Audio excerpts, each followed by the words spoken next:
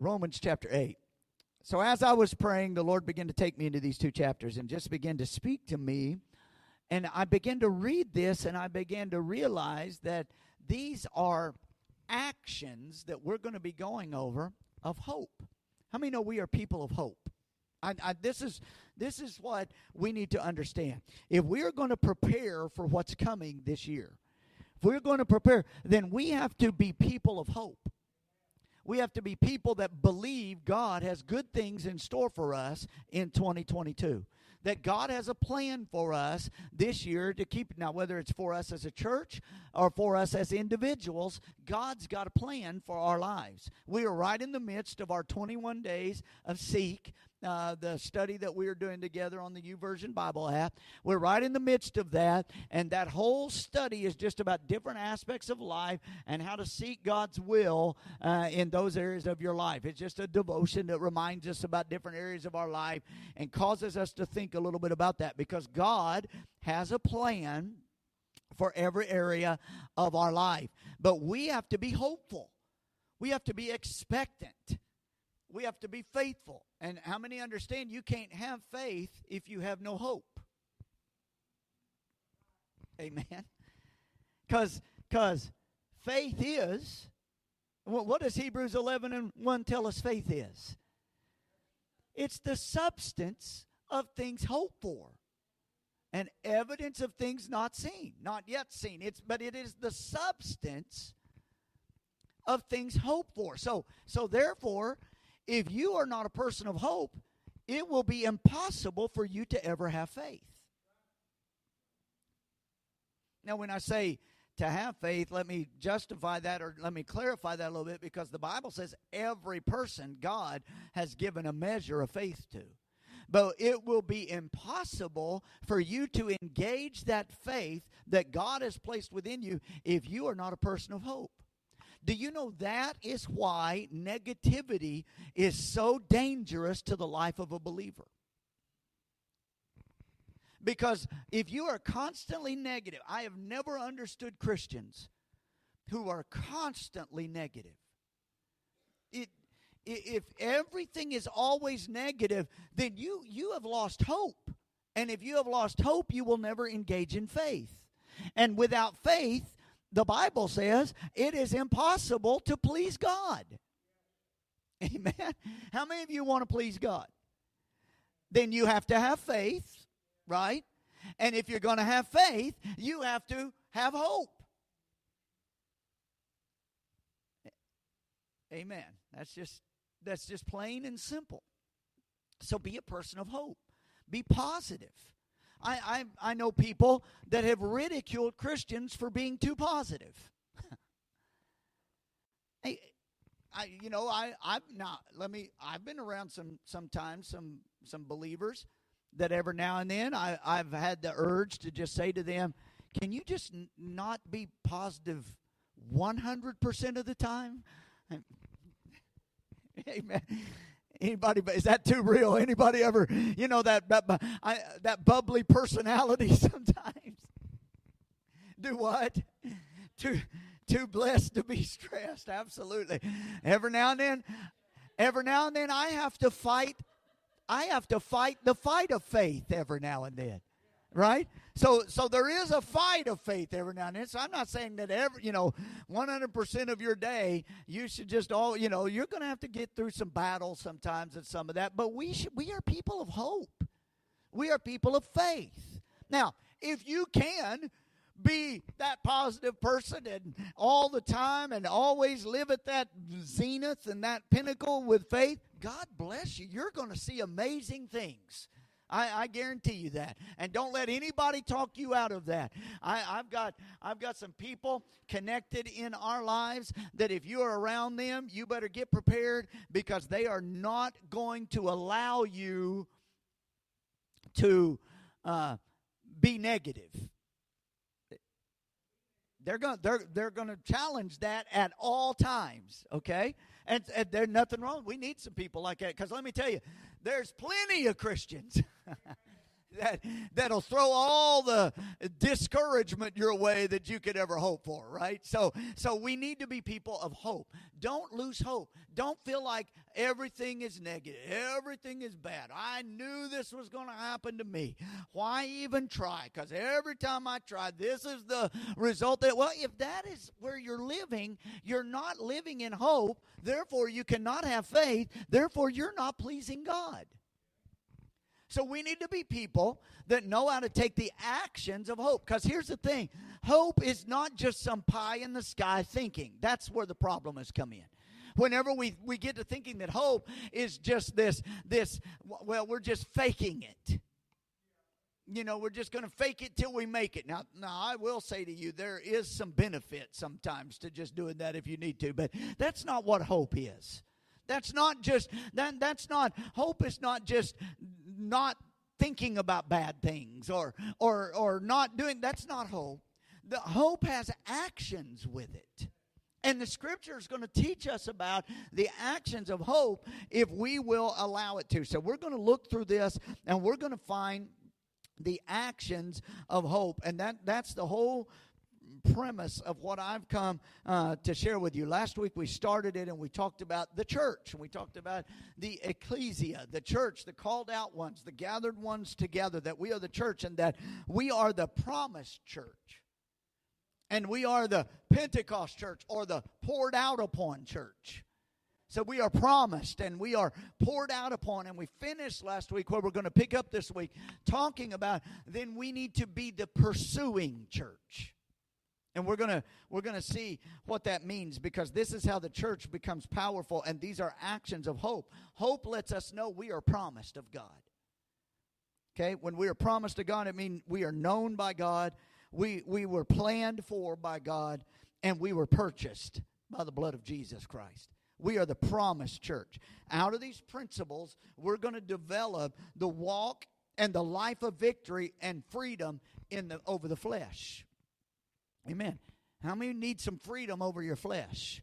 Then we need to be people of hope. And we need to be people that walk as promised people. And we need the training that is necessary to walk in the victorious life, to walk in the miraculous, to walk in deliverance and salvation. We must have training, and we must be people of hope. And then we need to be the poured out upon church, the Pentecost church, because there we find we are empowered. And then we are preparing our own lives for what God is doing. Do you know you have a part to play in the preparation process? That's a lot of P's, wasn't it? We have a part to play in the preparation process. Amen. We see God's prepared for us. God's planned for us. God's promised us. But we still have a part that we play in this. We have to be prepared. We have to do what He's told us to do. We have to take the proper actions. And so the poured upon church, the Pentecost church, prepared themselves. They were ready. They were ready to step out. They were living a life that gave them the ability to step into God's plan. And so we have to be that as well. And then we find now the pursuing church. The church that is in pursuit of everything God has. Because it's not enough to just know you're promised. It's not enough to just be poured out upon if you never pursue. Amen. So we here at River Life, and we as individuals, are going to be challenged to be people that are in pursuit of God. Amen. In pursuit of His plan. In pursuit of His purpose. Romans chapter 8, verse number 18. We started here and I read this. I may not read all of this, but we'll just read for a little bit. Romans 8 and 18. Wednesday night's Bible study. We're walking through the Word, so we need scriptures. So it's all right. You just follow along. Romans 8:18. For I consider that the sufferings of this present time are not worthy to be compared with the glory which shall be revealed in us. Now, I want you to watch this. Do you see hope already rising? The sufferings of this present time are to be considered not worthy to be compared with the glory that's going to rise in us. That's hope. For the earnest expectation of the creation eagerly waits for the revealing of the sons of God. Creation is awaiting for the revealing of God's plan. The sons of God stepping into their rightful roles. For the creation was subjected to futility. That's from the sin nature. From the fall of sin, then the creation is subjected to futility. Now you're going to have thorns, and you're going to have drought, and you're going to have struggles. All of creation is going to feel the effects. You're going to have all the storms. You're going to have all of the natural disasters that people struggle with so much. All of that is a result of the sin nature of our world. Some people have a hard time with that. Some people, when they hear that, they think, well, you're saying God is punishing people. No, it is the result of sin. Sin brings death. The wages of sin is death. Sin brings destruction. Sin brings separation from God's perfect purpose. And even creation, when man fell, Adam and Eve, they were to tend the garden. They were to be the overseers of this world. Mankind was created, and when man fell into sin, when man gave themselves over to sin, they lost dominion over the earth, and the earth itself was subjected to futility. Not only was man separated from God by sin, but the very thing they were to have dominion over was also subjected to futility. And now we hear that Satan, our adversary, is the prince and the power of the air of this world domain, this flesh domain, and he's only going to bring destruction. Amen. Sin. Every bad thing in this world is a result of sin. It's not saying personal sin. I'm not saying your sin. I'm saying sin. Every negative thing that comes is the result of that. Because our world was created good. God created it. He spoke it, created it, and then He said, it is good. Right? But after sin came in, and man relinquished dominion to their adversary, now what was good has been destroyed, tainted, just like our lives and everything else that sin touches. And because of that, now bad comes in. So people, if you ever find yourself in a discussion with someone, how can a good God allow such bad things to happen to the world? It's sin has brought this in. These things did not happen until sin was brought in and man relinquished dominion that was given to him by God through sin, and now the world is subjected. Amen. Just so you know, people want to, that's a trick of the enemy to try to blame this wickedness on God, because it takes it off of the repercussion of sin. Sin has repercussions. Amen. So just be aware of that. And so as we're reading here, it says in verse 21, the creation itself also will be delivered from the bondage of this corruption into the glorious liberty of what? Of the children of God. Let me back up. You got to hear this. Look at verse 20. For the creation was subjected to futility, not willingly, but because of him who subjected it in hope. God put hope in this fallen creation. There's hope of a new day coming. There's hope when one season, when things die off. There's hope that they're going to grow again when the right season comes. When the water is given right, things will sprout up again. When nature is right, things will begin to produce. There's hope, even subjected. This world in sin is subjected to futility, but there is hope that there is better days coming in Christ, okay? I know I'm going into this a lot, but I think it's important that you hear this. And it is because of him who subjected it in hope. Because the creation itself will be delivered from the bondage of corruption. The bondage of corruption. With sin, with corruption, there's bondage. That bondage that is in that decay, that destruction, it will be delivered from the bondage into the glorious liberty of the children of God. Amen. Liberty that will come as we step in to God's plan.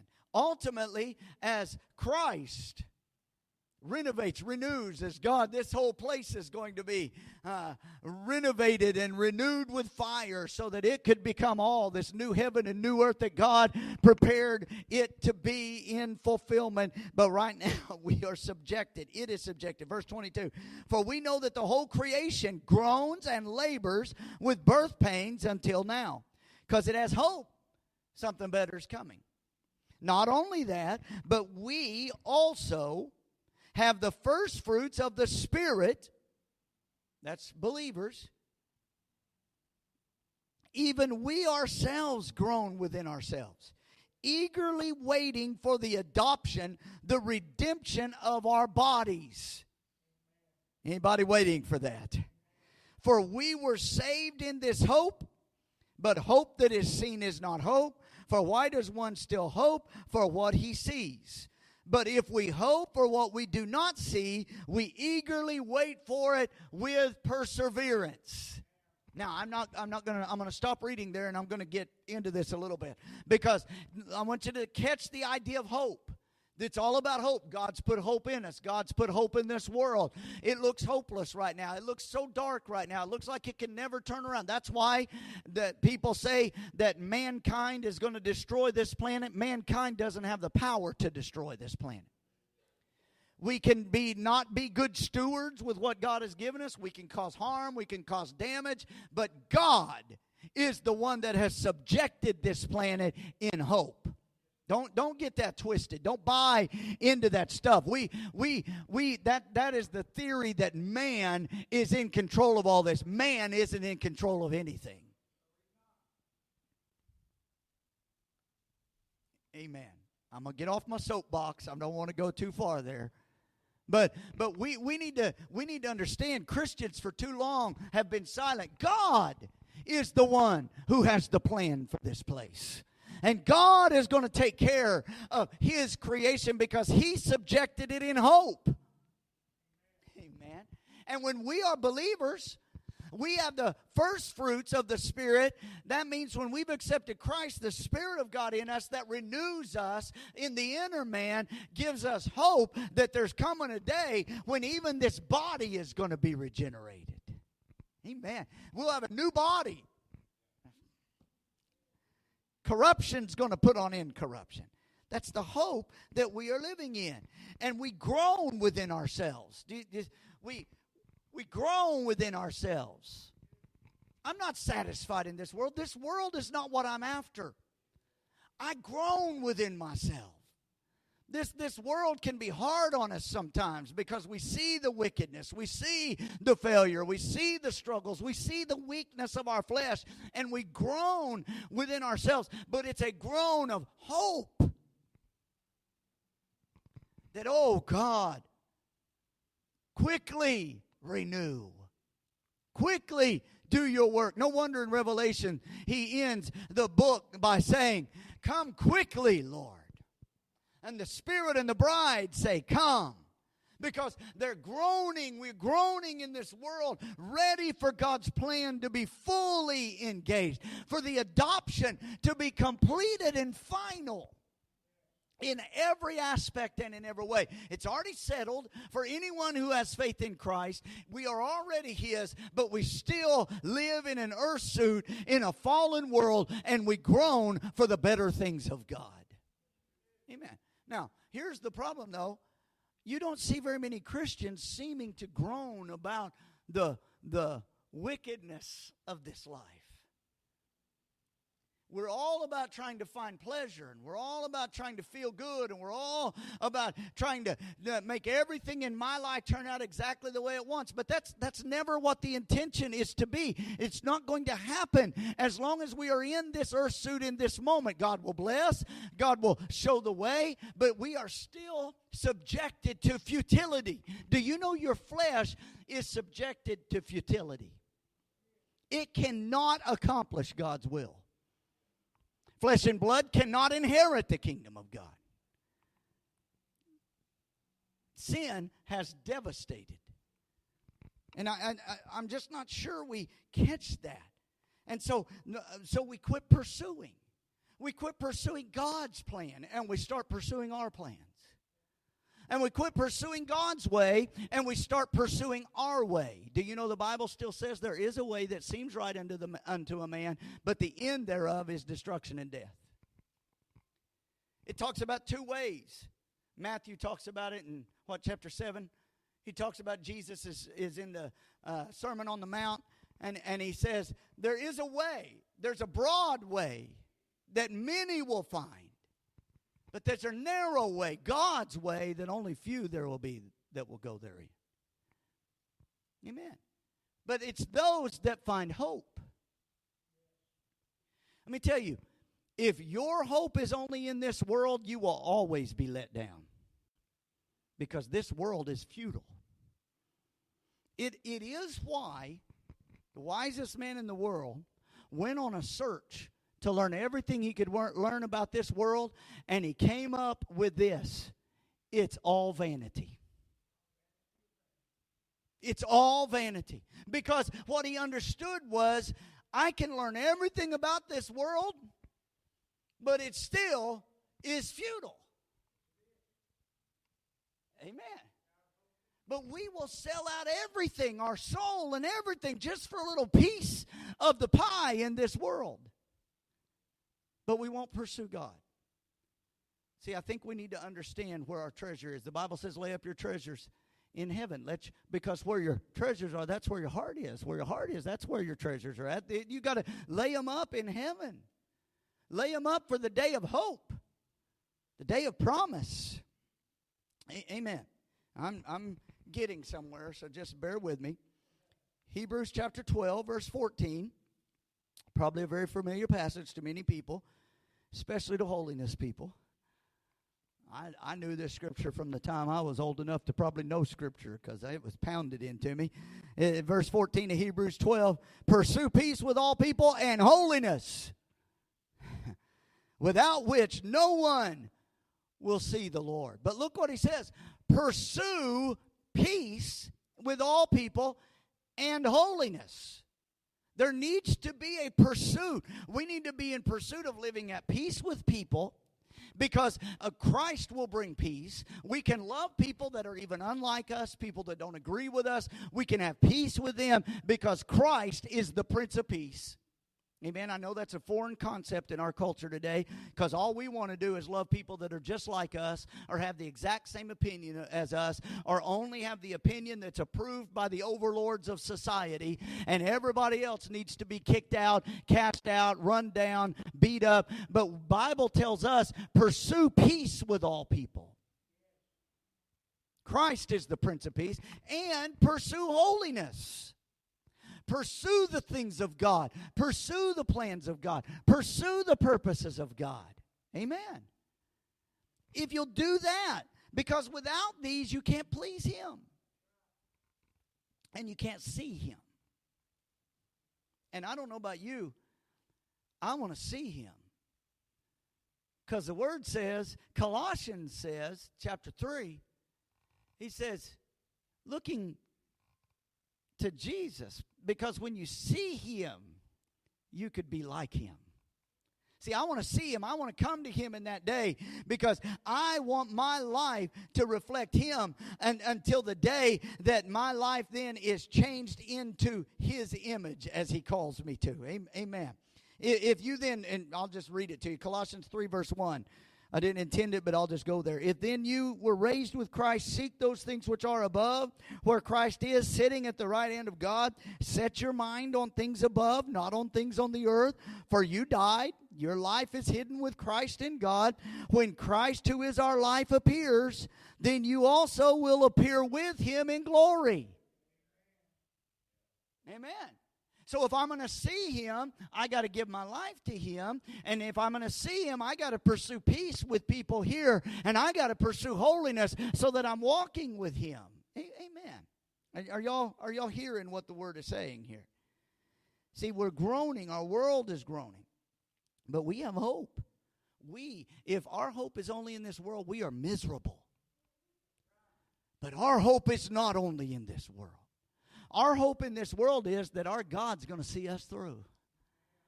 Oh, come on now. Did you hear that? Our hope in this world is that God's going to provide our needs. Our hope in this world is that God knows exactly how to do, when to do, what to do in order for me to accomplish what it is He's called me to accomplish in this world. That's because I'm promised of Him as a child of God. Once I've given my life to Christ, this life that was devastated is brought back into the place that now I'm in union with the Father through Jesus Christ, and now I can fulfill His plan for my life. There's a promise upon my life, and I can live for Him. Amen. So we come to this, and here's what will happen. In Romans 8, 19 through 23, I just read it to you, but what you need to hear in that is, if we will understand this and we're pursuing Him and we're pursuing His will, we will wait expectantly, and we will long for Him earnestly. This is how you pursue Christ. This is how you pursue His purpose. You wait expectantly. Well, Pastor, how is that pursuing? How can I be waiting and pursuing? Because you are engaged in the things of God, awaiting the results of God. Amen. But if I don't see the results, we don't walk by sight. We walk by faith. So you pursue Him by doing everything He puts before you to do, and then just waiting expectantly. Just have an expectation. Amen. We notice verse 23, not only that, but we also who have the first fruits of the Spirit, even we ourselves groan within ourselves, eagerly waiting for the adoption, the redemption of our body. For we were saved in this hope. So we wait expectantly. We long earnestly. That keeps us pressing forward. Isaiah 40 and 31 says, they that wait upon the Lord. But look what it says will happen. They will renew their strength. So that means they had used up all their strength waiting on God. But they will renew their strength. They'll mount up with wings as eagles. They'll run and not grow weary. They'll walk and not faint. Amen. They that wait upon the Lord. So we wait while we are in pursuit. We are waiting on the results of God. Does that make sense to you? Come on. If you'll get your eyes on this, this is going to help you pursue in your daily life. You're not pursuing a moment. You're not pursuing just a one-time happening. You know, we get this idea, we pray for things, and then we pursue that one thing we're praying for. But that only leads to frustration and discouragement. Because it's not that one thing that we're praying for that we are pursuing. It is God's plan, will, and purpose that we are in pursuit of.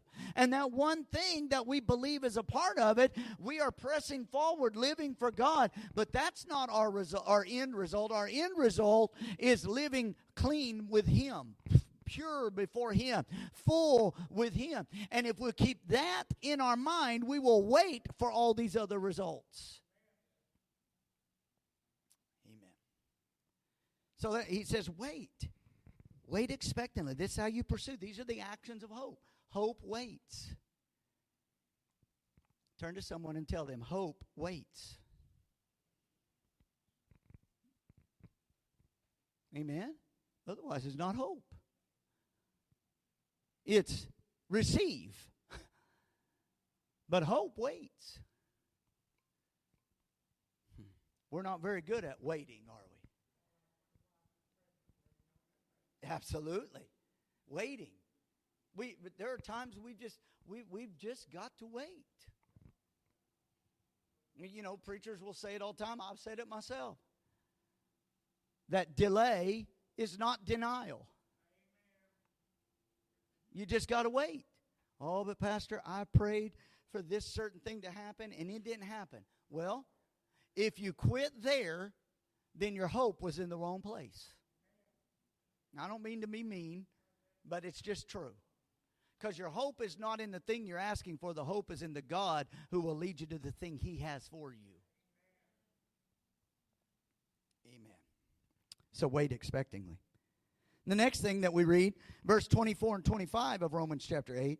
For we were saved in this hope, but hope that is seen is not hope. For why does one still hope for what he sees? But if we hope for what we do not see, we eagerly wait for it with perseverance. So here we go.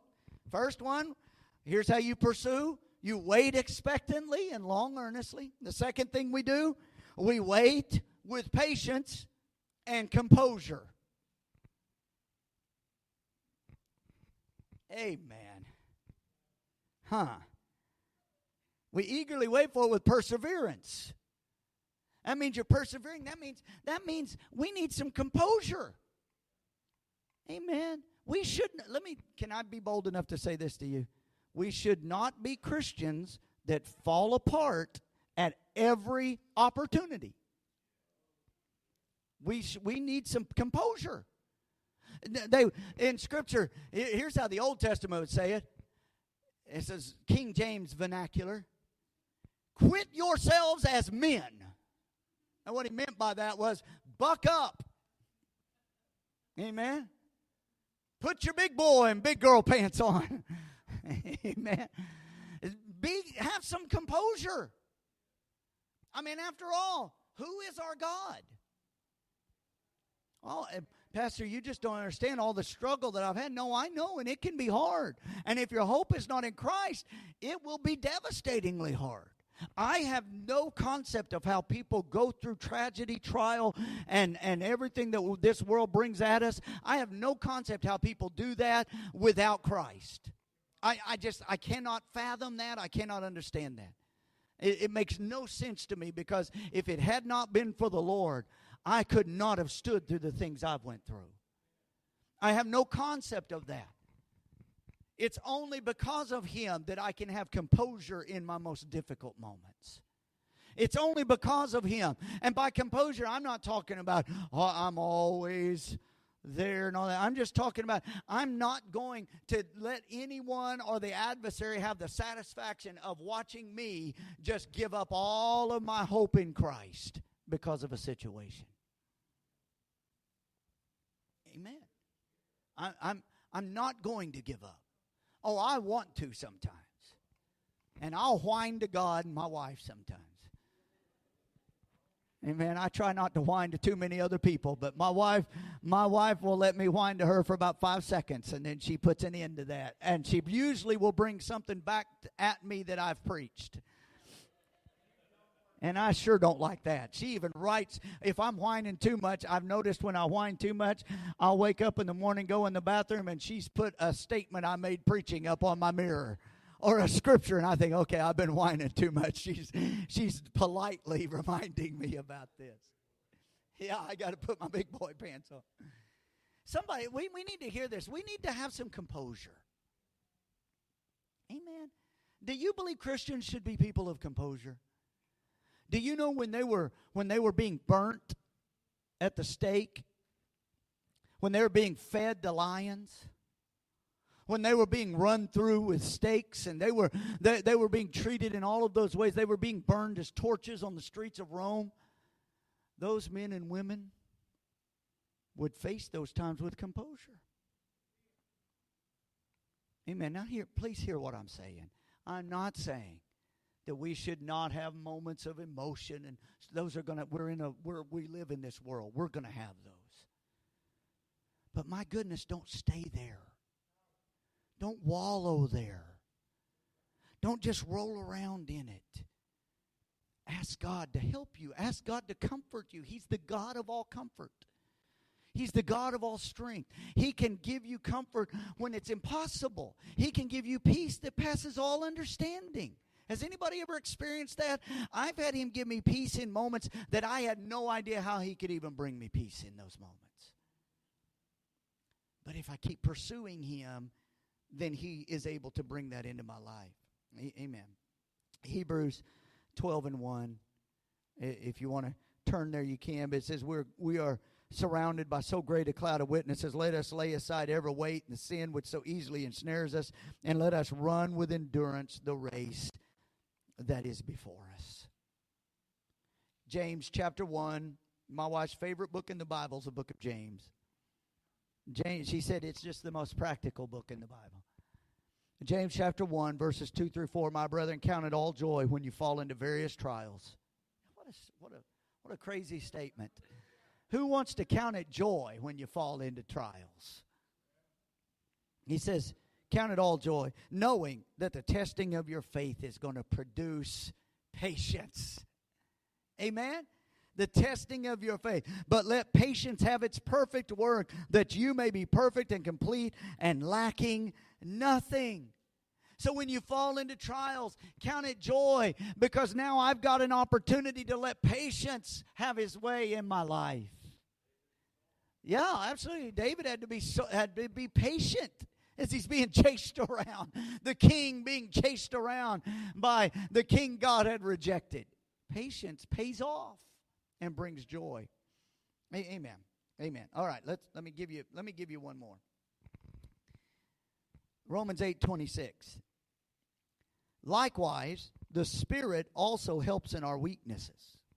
Okay? So see here, he's telling you to be patient. He's telling you persevere. He's telling you to be composed. He's telling you all these things that are the actions of hope. But he knows we're human. So look what he says. Likewise, the Spirit also helps in our weaknesses. Amen. Anybody glad these scriptures are here? Because, see, you were mad at me for saying we need composure and we need to be patient and we need to buck up sometimes and we need to stand up, and you were mad at me and offended and saying you just don't know what I've been through and you don't know why, and you were mad at me for that. But God knew what He was doing, because He wasn't going to leave you there. He's going to say, but you know what? In your weaknesses, there is an answer. Amen. Because let me tell you, I'm not always strong in these things. But when I'm weak, He can be strong. So look what he says. He says, likewise, the Spirit helps in our weaknesses. For we do not know what we should pray for as we ought. But the Spirit Himself makes intercession for us with groanings which cannot be uttered. So the Spirit's going to help you in your time of weakness. So here's what I begin to see in that. Understand this. Another way we pursue is by being assured and know that God has a way of helping us. The Spirit of God is the helper. He is the comforter. He is another helper, Jesus said. So God has the way to help us in our times. If we'll just pursue Him, God will help us. When we don't know what to pray for, the Spirit will intercede for us. When we are weak, the Spirit of God will be strong in us. There have been times when I've been so weak I didn't know what to do, but the Spirit of God all of a sudden gave me strength that I should not have. Be assured. Know God has a design and a purpose to help you even in your weaknesses. I want to say this to you. I was praying here at the church on the 11th of this month. And I wrote this down because in my prayer time I began to hear this in my spirit. When it comes to weakness, failure, personal struggles, we must learn how to approach the Lord properly. Amen. I was praying about this, and I felt in my spirit the Lord saying, tell my people that it is imperative that they learn how to approach me properly. In times of weakness, in times of failure, times of personal struggle. Anybody ever have any personal struggles? Anybody ever have any weaknesses? Anybody ever have failures? In those times, how you approach God is very important. Listen, Do not, when it comes to your weaknesses, your failures, and your struggles, do not approach the Lord as a victim.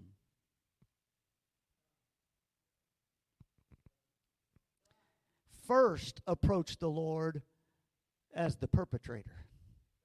Hear me. Because our flesh works in conjunction with our adversary. And I know the world, the biggest thing that goes around in Christian circles a lot of times is in your areas of weakness, in your areas of struggle. Well, you just can't help it. But you'll never live in freedom if you're always coming to the Lord over your struggles and your weaknesses as a victim. Let me give you some scripture for this. Let me give you some thoughts about this that you can look. Adam and Eve, when they failed God, they tried to blame each other and the adversary. They tried to approach God as the victim. They weren't the victim. They were perpetrators. Amen. Cain, when he killed his brother Abel, when God approaches him about it, he tries to play the victim.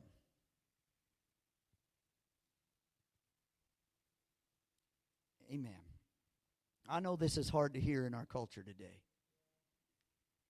but you need to understand what I'm saying. Moses tried to blame his outbursts of anger on the people. But the outburst of anger was his issue. The people had their own issue. But he wanted to be the victim when it came to his issue. Now, you will be, let me clarify, because I don't want anyone to take this out of context. There are things in your life you will be victimized by others.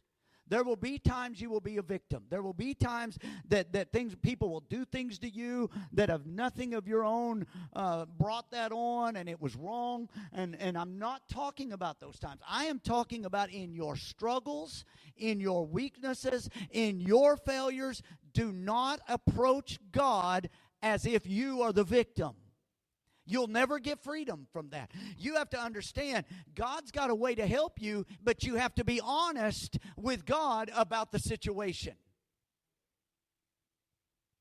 See, I approach God in my moments of weakness, struggle, and failures. He's teaching me to approach Him with hope. And if I'm going to approach Him with hope, I'm not going to come to Him as the victim. Oh, God, if they hadn't done that to me, I wouldn't have acted that way. If they hadn't done this, I wouldn't have. That's not going to help. That's not hope. That's coming and just thinking that God's going to strike me down or do. No, I've got hope that if I'll just approach Him as and acknowledge, Lord, I'm weak in this. This is a struggle that I have. This is a failure in my life. I repent of that. I turn it over to You. I bring it to You. God can help me then. Moses struggled with it. Elijah struggled with it. Do you remember Elijah? He left Mount Carmel, calling fire down, rain in a drought. He left there, and because Jezebel said, you'll be dead by this time tomorrow, he ran off into the wilderness and moped and whined to God. He told God, oh, there isn't anyone to stand with me. I'm the only one. And God, this is my lesson, so I'll say it the way I believe God said it, because I know this is how God says it to me a lot of times. It's like God just says, get yourself up. I've got 7,000 that haven't bowed the knee. Why are you running from this? This is your problem. This is your crisis of faith. Amen. And he had to understand that. He had to come properly to God. It never turns out well when you try to blame your failure, your struggle, your weaknesses on other people, rather than just taking them to God and saying, I need You in this. Don't come to God as the victim in those times, but as the perpetrator. Here's some things that came to my mind. I sabotage my boldness in Christ when I listen more to the doubt of others around me. See, if I am not bold for Christ, it's because I have allowed the world around me and the adversary to speak doubt into my life. I sabotage myself with that. I sabotage my opportunities for God when I am not spiritually prepared. Amen. I mean, we just have to fess up. We just have to, if I miss my opportunity with God, it is not because of anything anyone else did. It's because I was not spiritually prepared. Because if it's an opportunity, a door God opens, if it's an opportunity from God, He's going to make a way if you're prepared. Amen. I sabotage my obedience through feeding the disobedience of my flesh. Amen. We can blame the world. Well, it's just so wicked, but we don't have to feed ourselves on that stuff. If your weakness and your struggle is with disobedience to God's word, don't go blaming Hollywood and don't go blaming everybody else. You have an off button. Amen. Don't go blaming. If you got road rage issues, Pastor, don't go blaming those people driving around you. Amen. Amen. I'm not sure if that's biblical or not. I might have to think about that one. We need to understand we sabotage ourselves with weakness and failures and struggles if we don't take them properly to the Lord. Be assured and know God's got help for you, but you have to acknowledge you need help. He only comes to those that are in need of a physician. Is that just too upfront for you? I know that's probably going to be the most unpopular thing I've said in quite a while. Because I want to tell you, we live in a culture that wants to tell us that everything about our lives is we are victimized by everything else. And there are times that we are victims. There are times things happen to us. But more times than not, we can choose to live victoriously in Christ. Amen.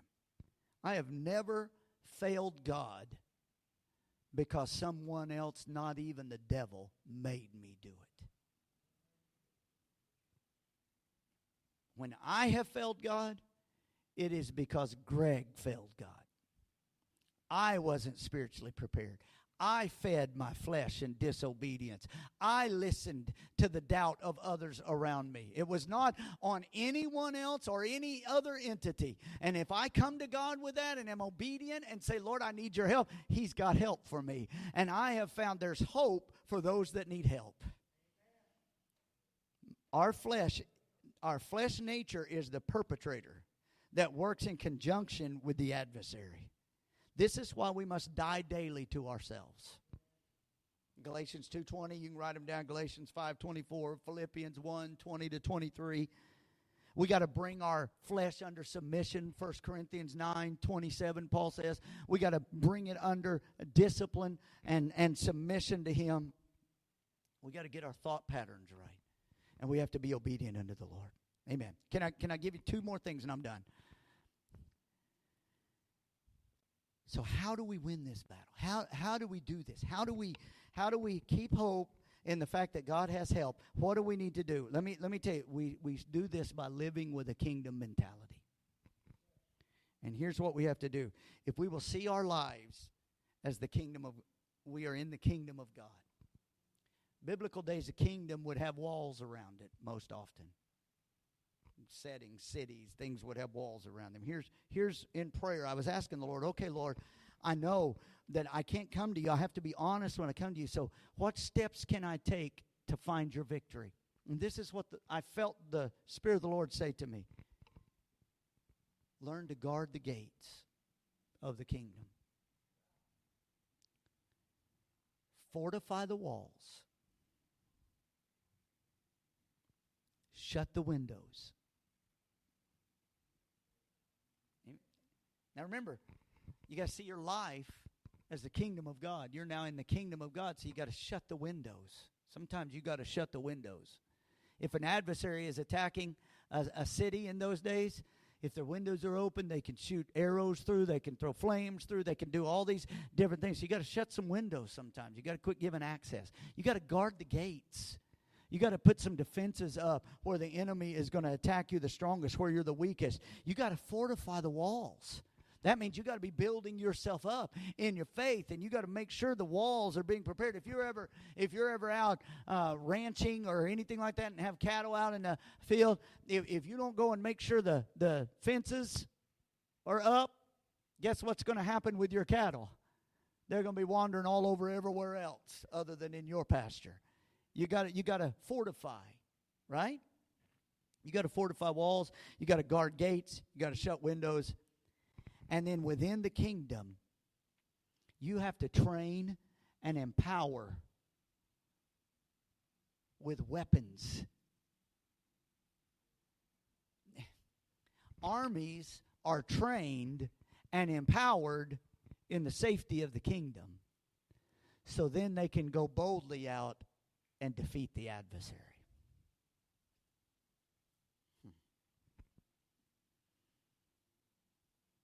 The Lord said, if you'll come to me properly, I'll give you help. And once you understand this, I can help you. I'll help you shut the windows. I'll help you guard the gates. I'll help fortify the walls of your faith and your strength. I'll train and empower you in the weapons of your warfare. And I'll give you boldness to go out and attack the enemy. Amen? See, God will help those that have hope. Stand to your feet with me. We could go farther, but the last thing I was going to say was that you have to be persuaded beyond any doubt. The rest of Romans chapter 8 tells us you got to be persuaded beyond doubt. Paul would say, I am persuaded. He would say, I am not ashamed in Romans 1 of the gospel of Jesus Christ. He would say, I have fought the good fight. Finish the course. Amen.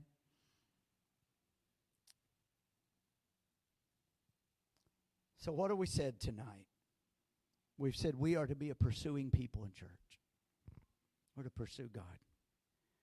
We're to wait expectantly, long earnestly. We are to wait with patience and composure, trusting God.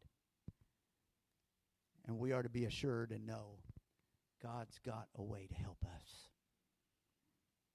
And then we must be persuaded beyond any doubt that God is on our side.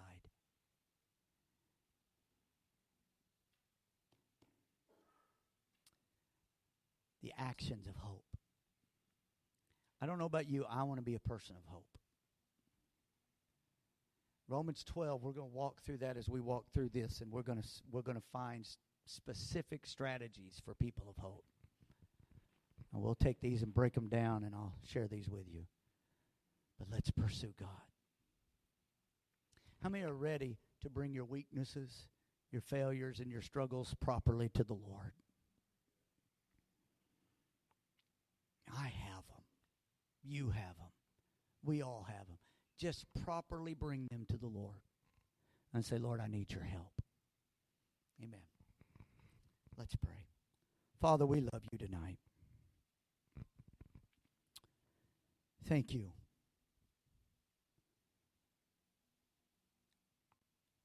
For being our ever-present help in time of need.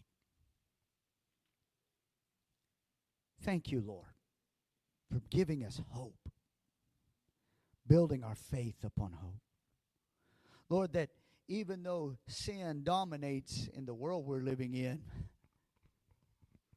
you have placed within us your Spirit. And the seeds of life and abundance and completeness have taken root. And we walk through this world expecting your plan to be seen and your ability to lead us in every direction you have for us. Just teach us, Lord. Teach us to wait. Teach us to be composed while we're waiting. To have faith. And then teach us, Lord, to approach you properly. And we ask it all in the name of Jesus. Everybody said, amen and amen. God bless you for being here tonight. You can be dismissed.